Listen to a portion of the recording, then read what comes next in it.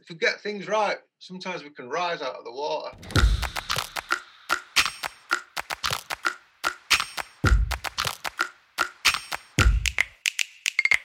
Uncovering the most amazing stories from the most talented innovators and creatives in marketing, tech and digital. This is the Wonderful People Podcast.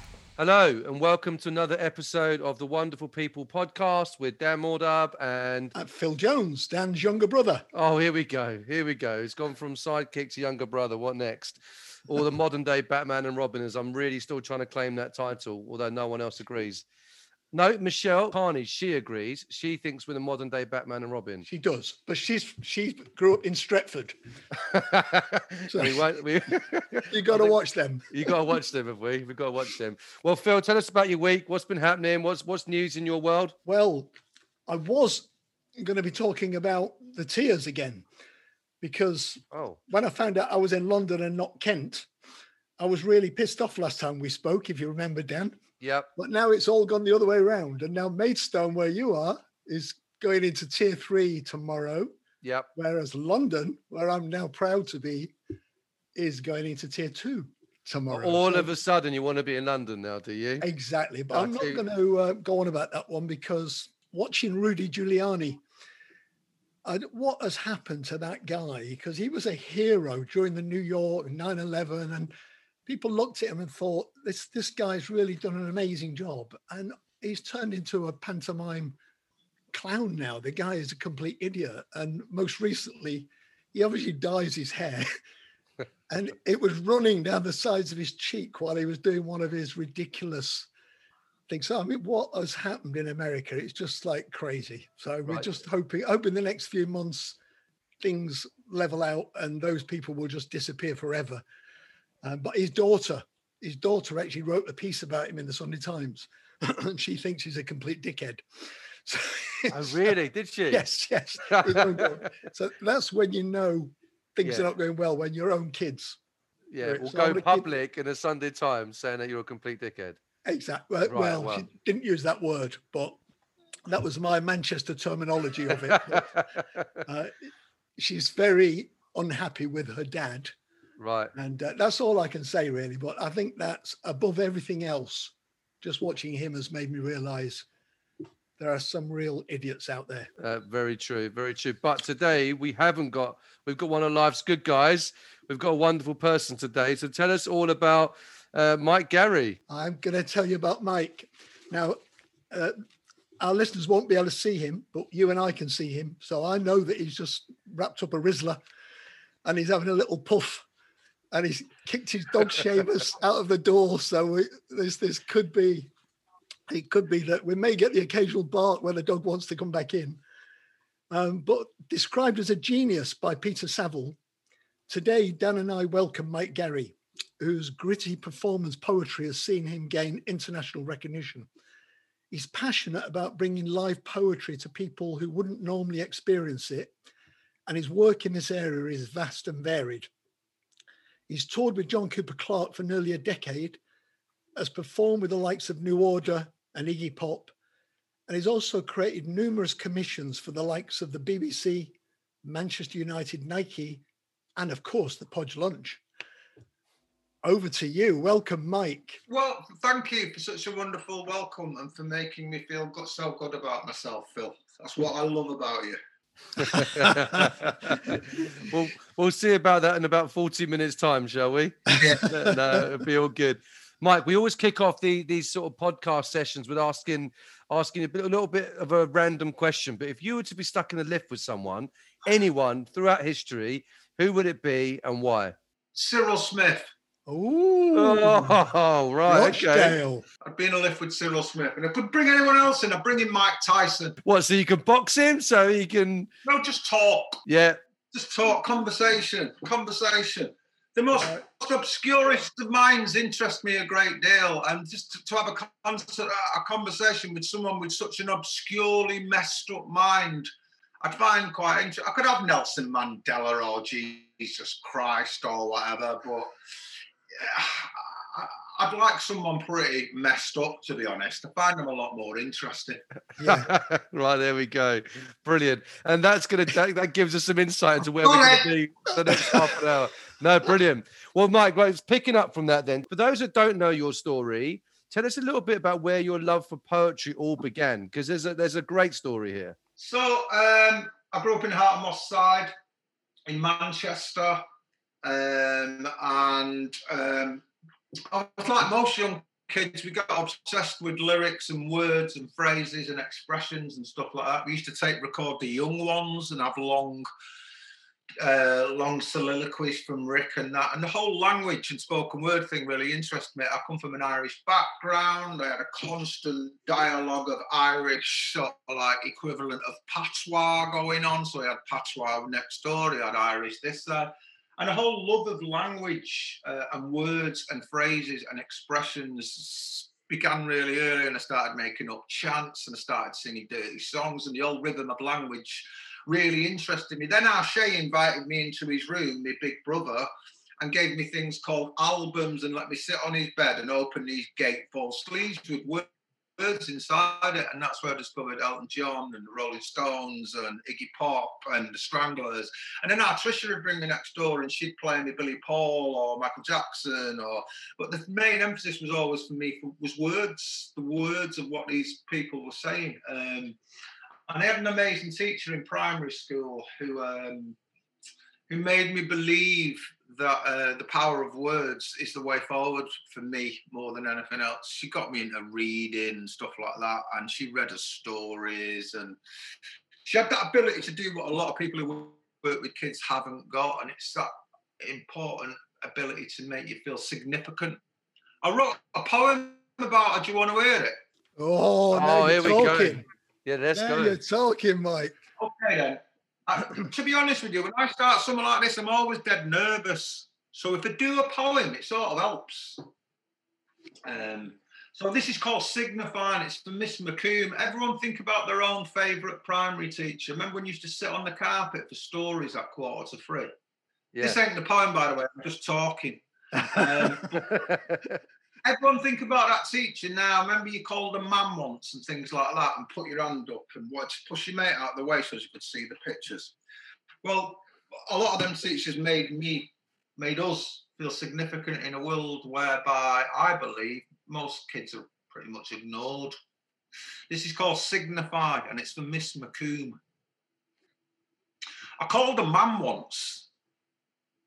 I was sat on a carpet with my arms folded and my legs crossed and my fingers on lips. In that special place where she would eclipse, where she'd read us poems, tell us tales and sing us songs, and like a fish to its source, I was drawn in.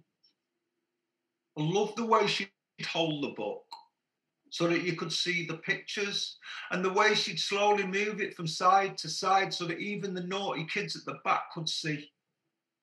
She told me I was allowed to dream. She got us to act out plays. I remember doing Finnegan's Wake. She taught me about Shakespeare, Shaw, Joyce, and Yeats, and I was eight. But in that room, her voice was sweet music, echoing prayers and hymns and stories and songs. She was a living angel, but you'd know if you'd done wrong. She took us on school trips, to castles with moats. We'd cross oceans on boats and we'd float without ever actually leaving the room.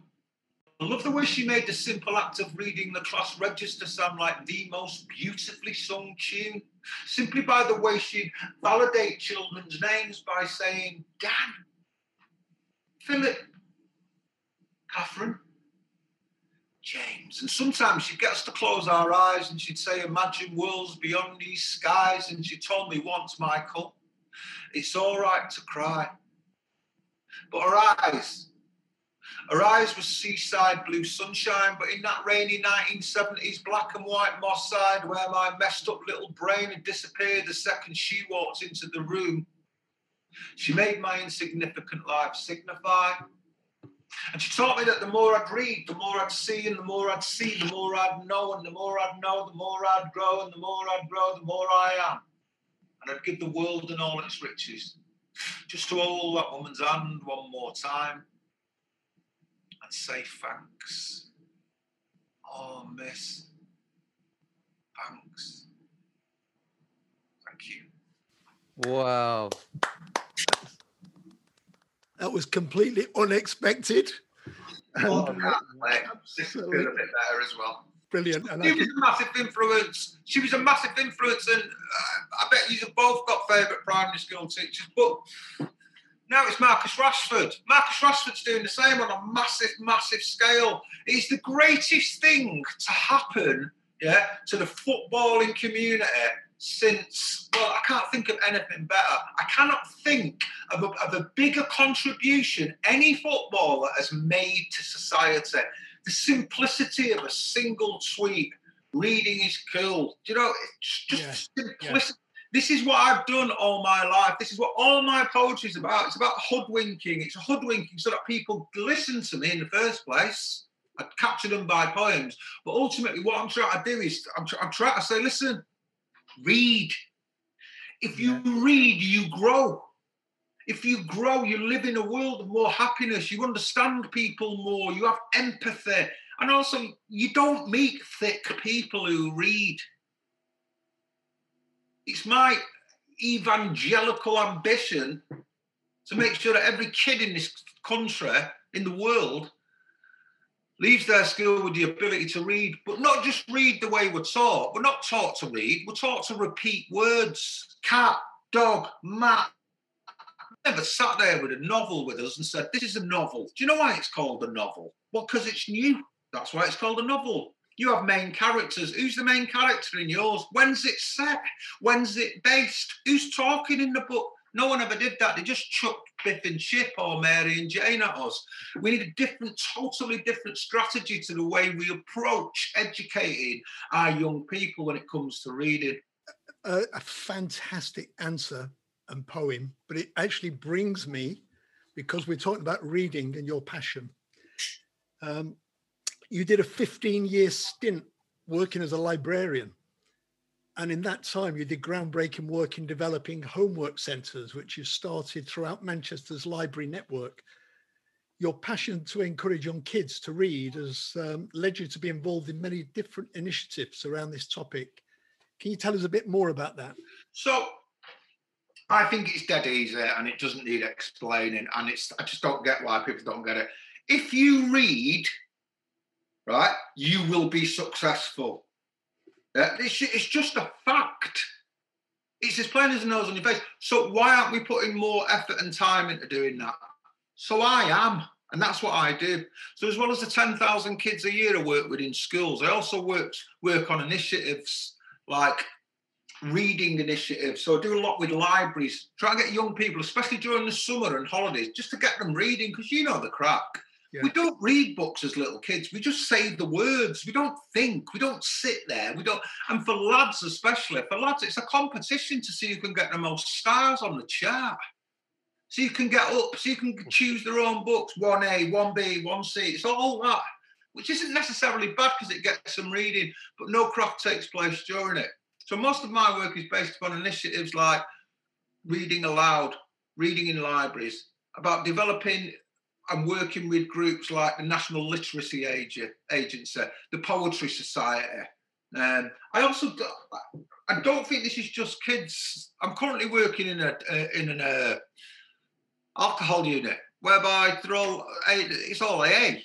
They're all addicted to alcohol and drugs. And again, bring reading, and it transforms lives. I see it before my very eyes. I could send you emails I've had this week from kids who go, you taught me 20 years ago, you came into my class for one day, you've transformed the way I see the world. I can send you email because it's so simple and so plain on the nose of your face. And we should be targeting jails and mental health places and all these places whereby the people on the edge, they need a hand up, a leg up. And I believe the leg up is reading. I'm not sure where you've met my sisters. Yeah.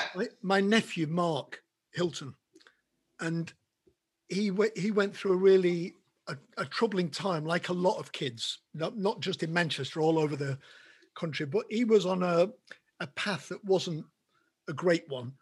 And he met a teacher at Hotwood Hall.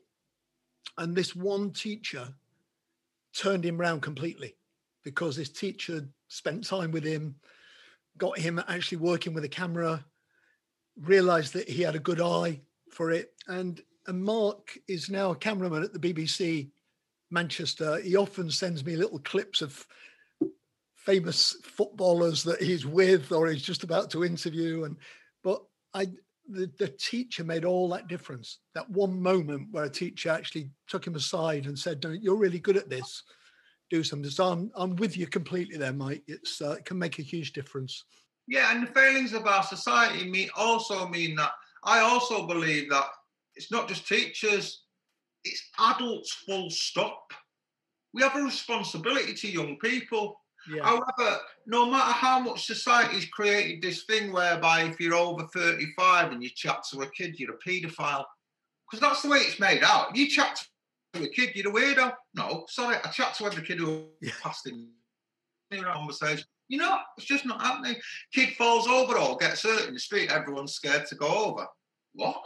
Yeah. In case you get some right. And that's what I mean about the reading thing as well. It's important for us as dads, but our kids to see us with books, for them to hear us talking positively about books. And not just dads, but uncles, aunties, friends. We need a whole grafting initiative whereby the whole image of books in this country changes and young people see them as positive things. I think the Prince's Trust have also recognised what you've been doing, haven't they? Yeah, they do. They give us a massive grant. That's the point. If you tell someone what you want to do and do it, right, take, for example, the England team. Let's say there's 22 young lads there between the ages of 16 and 25, yeah? Their education so far has been very guided, very approached. And I know this because I've worked with United's Academy. When I go in there and work with those kids, I see transformations. I see them changing the way they see, the way they think. And if I work with them over a period of time, you see a change in a kid. And also when you're 15, 16, 17, how desperate are we for male influence? How desperate are we for a bloke who's a little bit different but sound? But this bloke reads as well and talks passionately about why reading will change your life and make you something else to do. I'm with a group of lads. I say to them, what are you like with girls, lads? And they're all shit, because we're shit at 15. Say, our child lines are what an outer spacer, innit? You know what I mean? But what I do is I convince them that the ability to communicate effectively makes you better looking. And think about it. It does, Phil. It does, because ultimately there's a group of 5 lads there. You stood there, a girl's looking at this group of 5 lads. She's not particularly asked about what they look like in the first place, so long as he's passable. But if you're interesting and you can talk and be funny, you fit as fuck. There we go. That's brilliant. I will use strategies like this. I will convince them why reading will benefit them. But no talk airy-fairy. I say them better with girls, lads. Better at blagging your mum, lads. Better at getting out later. Make the skill appropriate to their needs. Yeah, that's wonderful. Brilliant. Which, as we're talking about a few lads that have taken the wrong turning, you performed everywhere from Strangeways Prison to the Edinburgh Festival in Carnegie Hall. They're all different types of performances. Do you have a favourite? I do have a favourite. And my favourite, so I do a lot in Ireland, because I love Ireland and we're from there. And I was in Cork about 2 years ago. And I was invited to this, I don't even know what it was, but I went into this room and it was about 150 people. I took the average age down by about 20 years. It was all 70, 80-year-olds. And Tommy would stand up and go, hello, everybody, how's it going? Oh, Mary, tell us, sing us you moved through the fair. And Mary will get up and say, I was Lord. And you'll just sit there and Mary will finish. She'll turn around to Tommy and go, Tommy, tell us the one about the time you were coming home from the dance And Tommy will sit there and go, I was coming home from the dance one night in a rake. And they'll tell stories and they'll go, just fucking went, it was incredible. I've never seen anything like it. And halfway through it, Tommy stands up and goes, shall we have a very special guest tonight from Manchester, England, Mr. Mike Garry. He's had #1s in the charts. And Mike, would you mind saying a few words? It was the best gig I've ever done in my life. My favourite gig I've ever done in my life. I've done all these big halls. I've done them. I've done 5,000 people. I've done a London Palladium. Not saying they become boring because they don't, but what I am saying is unique gigs become even more special. I've done thousands of gigs with Clark. I don't remember the ones unless he loses the plot during the gig or does something stupid. They're the ones that stick out, the weird ones. That's a great answer. That's brilliant. And you just mentioned Dr. John Cooper Clarke, and you've toured with him for a long time, almost a decade, right? 10 years now, yeah. And what have you learned from him and vice versa? Give us a bit of insight into that. 10 years is a long time. You know what? It's really interesting because I was actually thinking about this the other day. Let's take the art side out of it. Let's take the whole art side out of it, the poetry and thing. And let's talk about the functionality of someone who tours, of someone whose job it is to tour. Now, we have a tour manager. His name is Johnny Green. He tour managed The Clash. He was The Clash's tour manager. Johnny's job is to get us to that venue and get us on that stage, make sure we're fed and to get everything in the thing. Now, what Johnny did was taught me the profession of a professional musician or tourer. And he's shown me the checking into hotels, the making sure of your thing, the making sure you never go in a lift before the gig, the making sure your times, the making sure the practicalities of doing a tour, of working on a tour, out of sleep, not to get pissed on certain nights, take it easy if you've got 4 nights on the run. Just the practicalities of it. He's taught me how to be a professional touring person, performance person. That's one element of what he's taught me. Well, both of them, him and Johnny Green. But he's also taught me loads about poetry and what works with audiences and what doesn't work with audiences. Because I'll stand there and watch him for ages and I'll view the vibe. And ultimately, what I've learned from Johnny is how to create an atmosphere in a room. Because that's what Johnny does. He creates an atmosphere of fun in a room. That's what I've learned from him the most. How to do the job. Brilliant. Mike, music. I'm not to take heroin anymore. You heard it here first, kids. As he strikes up another Rizzler. I love it. Right. Mike, music seems to have played a big influence on your life. It seems to have paved a winding path. Your poetry has a real musicality to it. How has that shaped your performance as a poet? The human voice is a musical instrument. It is. It makes sounds. We can bury the sounds. We can make the noises. We can make it sound like anything we want in lots of ways. I've always seen it like that. I wrote to my old secondary school teacher the other day, a guy called Brian McNulty. He blagged me into joining the choir at school. Not a very cool thing to do. But then I discovered he got all the naughty lads and got them to join the choir. So we'd have loads of kids singing, loads of bad boys singing. And what I discovered from Brian in lots of ways is that I've forgotten the original question because I've gone off, Phil. What was that? It was about whether it's the link between music and poetry, really. Yeah. Brian taught me that the voice was an instrument more than anything else. My performances are musical. When I'm doing poems, my voice that sometimes sounds like I'm singing. But I can tell you, artists, it would shock you who are spoken word artists. It shock you to realise that David Bowie is a spoken word artist. A lot of his work, he talks. Yeah, Ian Jury. Just keep going through them. Loads of them. Bob Dylan. They just talk. They just talk. They just so happen to have music behind them. Yeah. I've done bands and all that. I don't like carrying equipment around. So I push for a pen and paper. But music is a massive influence on my life. I'm listening to it all the time. I'm making it all the time. I work with a string quartet called the Cassia String Quartet. We're making an album at the moment, going through that process. The whole process to me, though, is always based upon fun, It's not based upon being famous or making lots of money. It's about based upon fun. So I've got this group of young people who want to go. And I'm like, calm down. It's not a marathon. It's not a sprint. It's a marathon. Music's really important. Constantly listening to music. Constantly having the influence of music and the voice. Because if you think about it, the most accessible form of poetry these days is lyrics from songs. Are you enjoying our podcast? Remember to subscribe, share, and leave us a review. That's interesting, because that kind of, you mentioned earlier on about just now about the influence of music. Then earlier on, you spoke about your teacher in primary school, which is absolutely spot on. And we had that beautiful moment with the Signify poem. She was obviously fundamental in your sort of upbringing and just made you feel special. And that came out in your lyrics.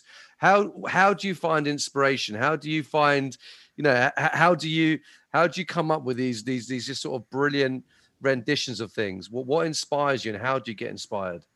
Do you know, this is my job. I haven't got time to hang around for inspiration, man. I haven't got time to be sat here going, inspiration. I've got time to sit here looking for it. It's my job. I'm not sat here waiting for inspiration.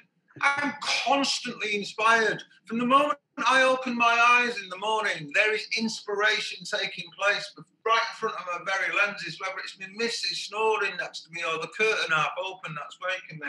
Life is so rich, and I drink from its cup every moment of my life. And I'm not just saying that. I am constantly working, constantly looking for angles, ways in which I can work a poem. Someone might say something, I hear the assonance in that line, and I'll write the line down and I'll say, great line, I'm having that. And it is a constant process.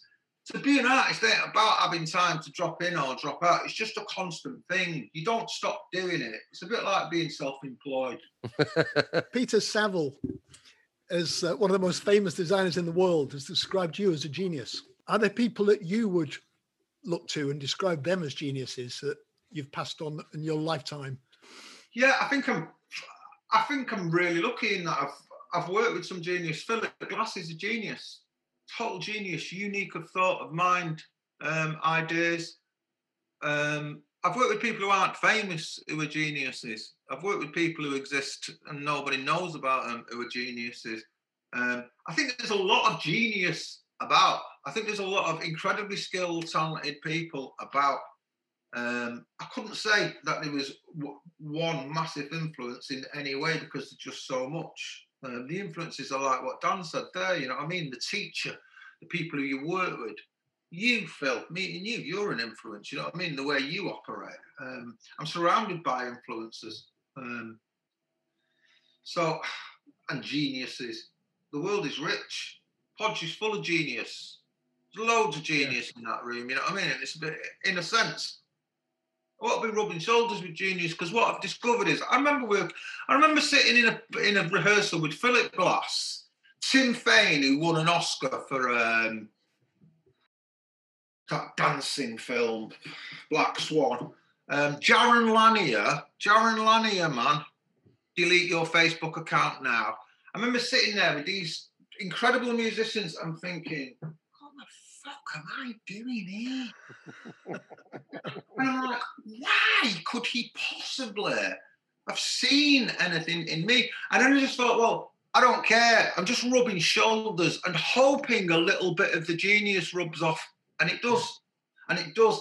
And that's something that differentiates between a genius and someone who's smart. The genius shares. They share their wisdom. They're not like the kid in class like that going, you're not copying.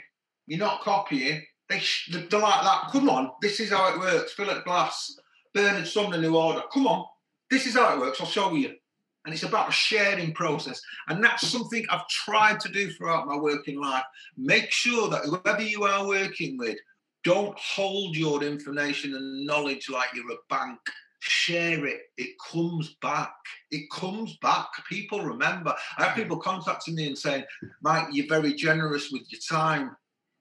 And I'm like, no, I'm not. I'm just helping people. I'm just, can you help me with this or whatever? And I think by doing that, that stuff comes back. You are repaid in different ways. Not that I'm doing it to be repaid. I hate it when people say to me, yeah, he's good to know. See him, yeah, you want to get to know. No, I don't want to get to know someone because they are good to know. I want to get to know them because they're good. They're nice people. They're kind. You know what I mean? And if some of that influence rubs off on me, whereby I might learn something from that kid or that woman, or where I've benefited. And that's what it's about. Great answer. Great answer. I'm going to quickly just take you to one direct thing. Football. It's not on my list of questions, but as we're talking about geniuses, in a week when Maradona's passed away, in the football world, and I know you're a keen football fan, who would you put in that category of genius that you would look on forever as being amazing? Maradona.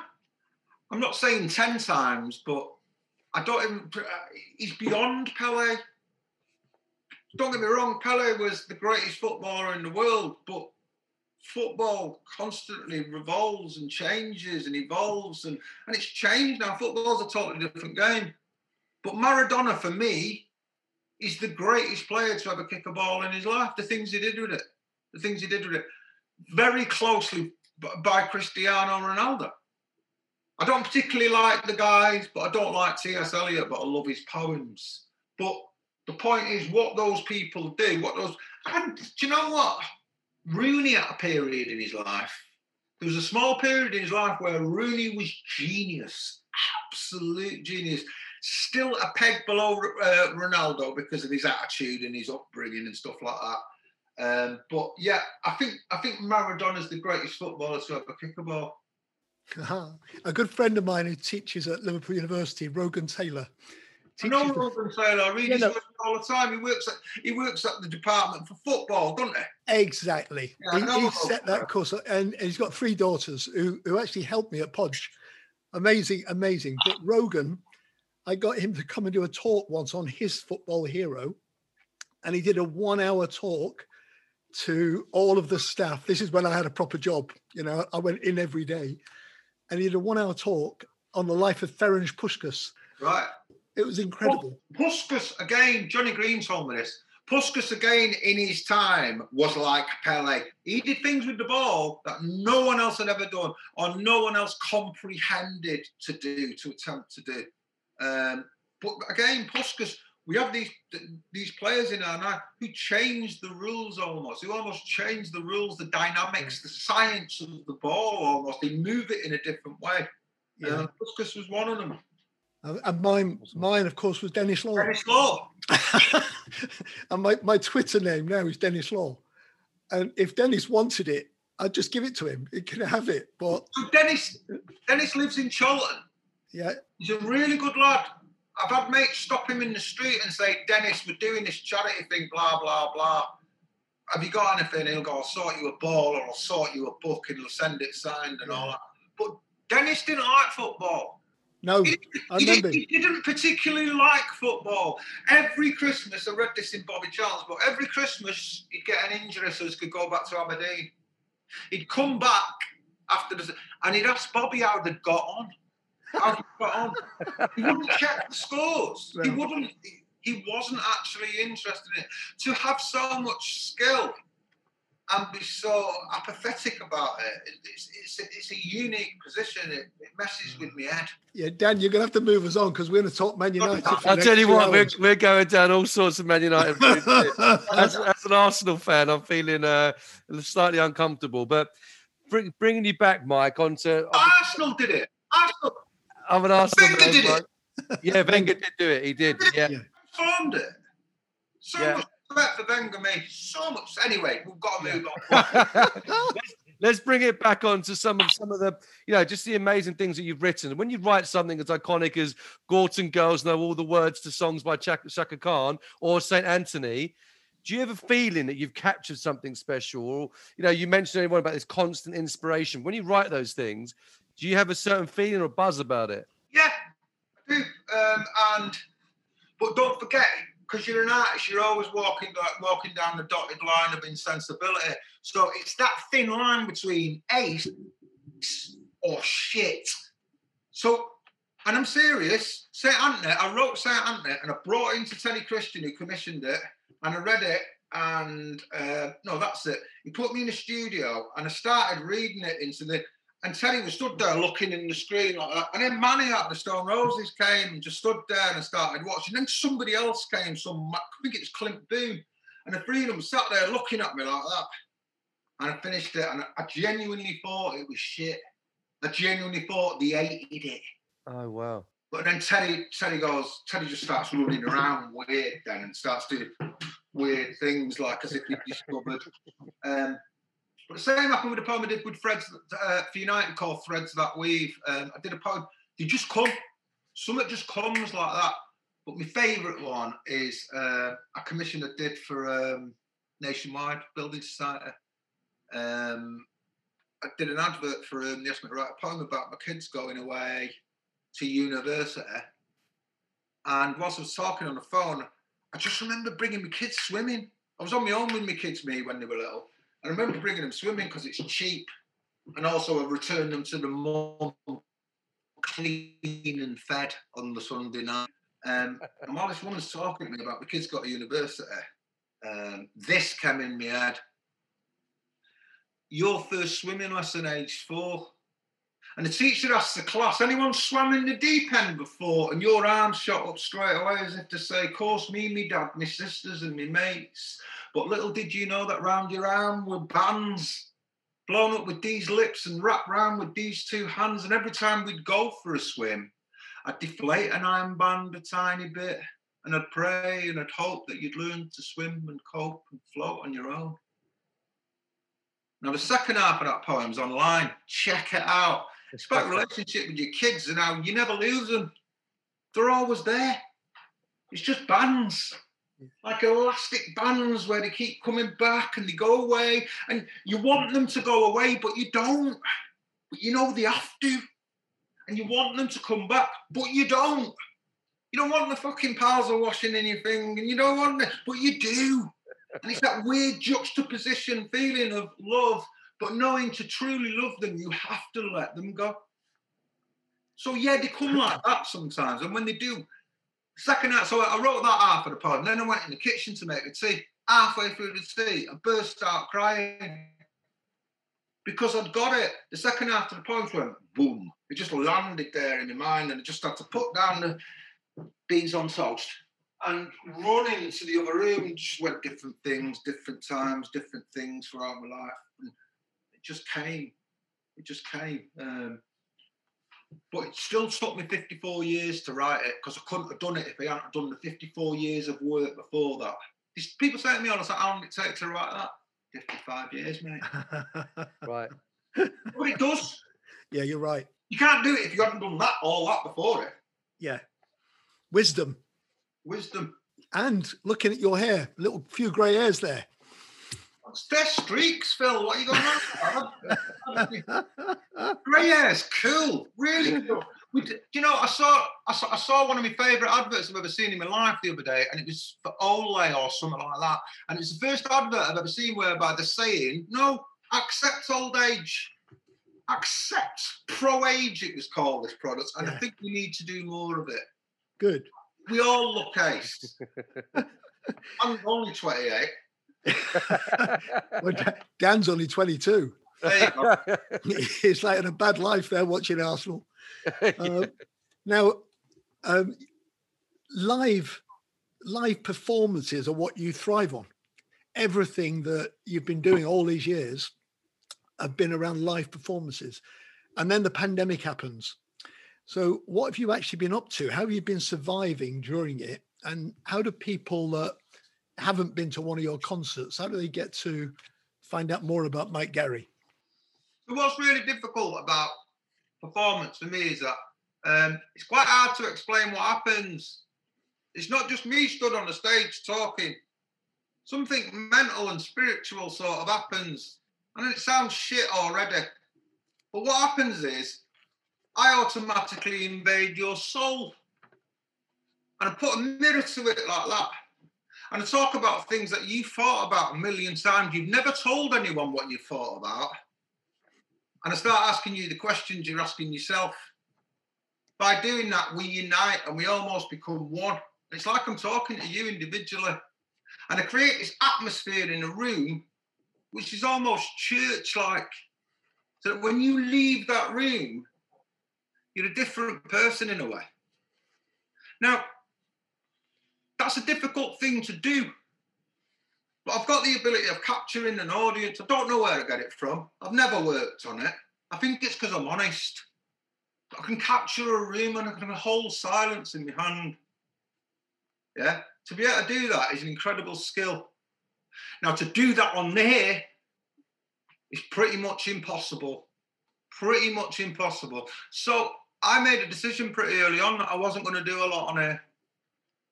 I wasn't going to do a lot of talking on air. I wasn't going to do a lot of gigs on air. It's about the experience of togetherness, mate. About being in the same room. I've lost some of the greatest gigs. Me and Johnny were meant to be on with McCartney at Glastonbury, same night. So I missed an opportunity to speak to McCartney, meet McCartney, missed Glastonbury, missed all these gigs. But you know what? I don't care. They come back. These gigs come back. They're not disappearing off the face of the earth. So yeah, it's been really difficult, Phil. And if I hadn't sold my house last year, don't know what I'd have done, to be honest. But yeah, it's about taking opportunities to write as well. If you're an artist, yeah, all that work you were meant to be creating over the last few years, pandemic's given us an opportunity to do that work in lots of ways. So I've just tried to be really positive about it, you know, and try not to. Don't get me wrong, it has got me down at times. But on the whole, I've just tried to be really positive and exercise and meditate and do yoga and talk to my loved ones. But the live performance, it's been a killer, absolute killer. Yeah. Also, another reason why it's been a killer is because the way I've grown up, I never believed I'd be an artist. So I'm constantly saying to myself, like that guy there going, "You're not an artist. Who do you think you are? You? Artist? What do you mean you're an artist?"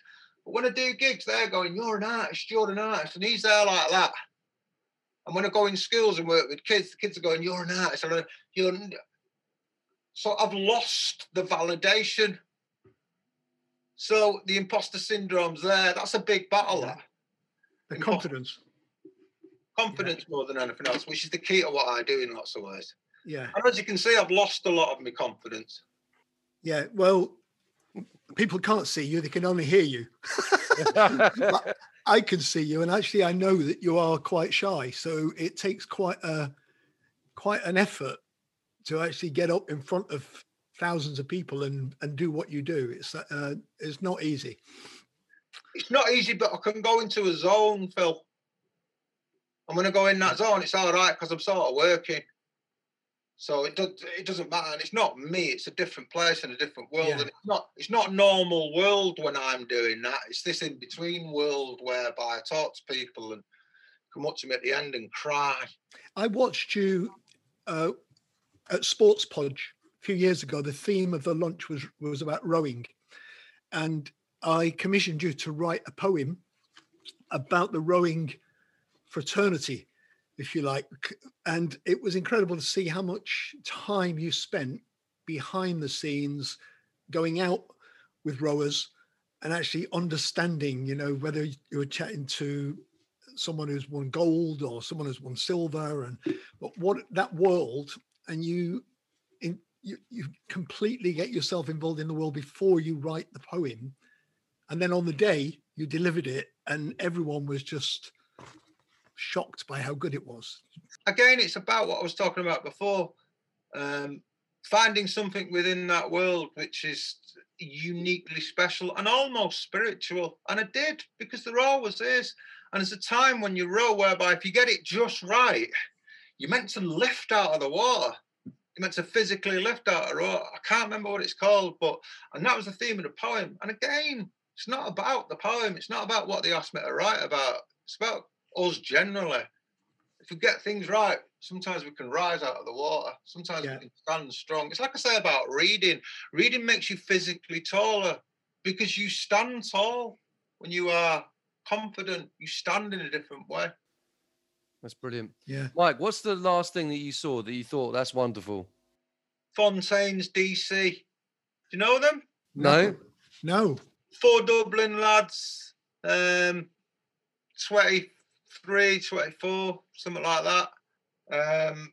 Last time I saw similar thing was the Arctic Monkeys. Right. Yeah, it is. It's an explosion of sound. It's the greatest sound that I've heard since that time. But they're better than the Arctic Monkeys because they're more poetic with the lyrics. But that is the last thing I've gone. Oh, wow. And they're beginning to smash it. Their album went in at number 2 last week in the charts. Would have been number 1 if Taylor Swift hadn't have intervened and released something early to stop them getting to number 1. Interesting. 5 Kids from Dublin. Yeah. 5, about to go to number 1, and Taylor Swift does some management move that makes sure her thing goes to number 1. It's all a con. Right. I'll probably libel Taylor Swift there, actually. No. Else. Actually, if you listen to the podcast we did recently, that was quite, when you talk about libel, it was about an Elton John story in that one. So have a little listen to that one. I'll listen to it. Dan, your final question, sir. Yeah, final question from me, Mike. It's been brilliant talking to you. But as an agency, we're all about trying to take complex things and make them simple, because life's complex, and there's just the world that we live in, the technology and digital world can get really complex, and we try and make it simple. So what's one of life's complexities you'd like to see made simpler? The art of reading. There we go.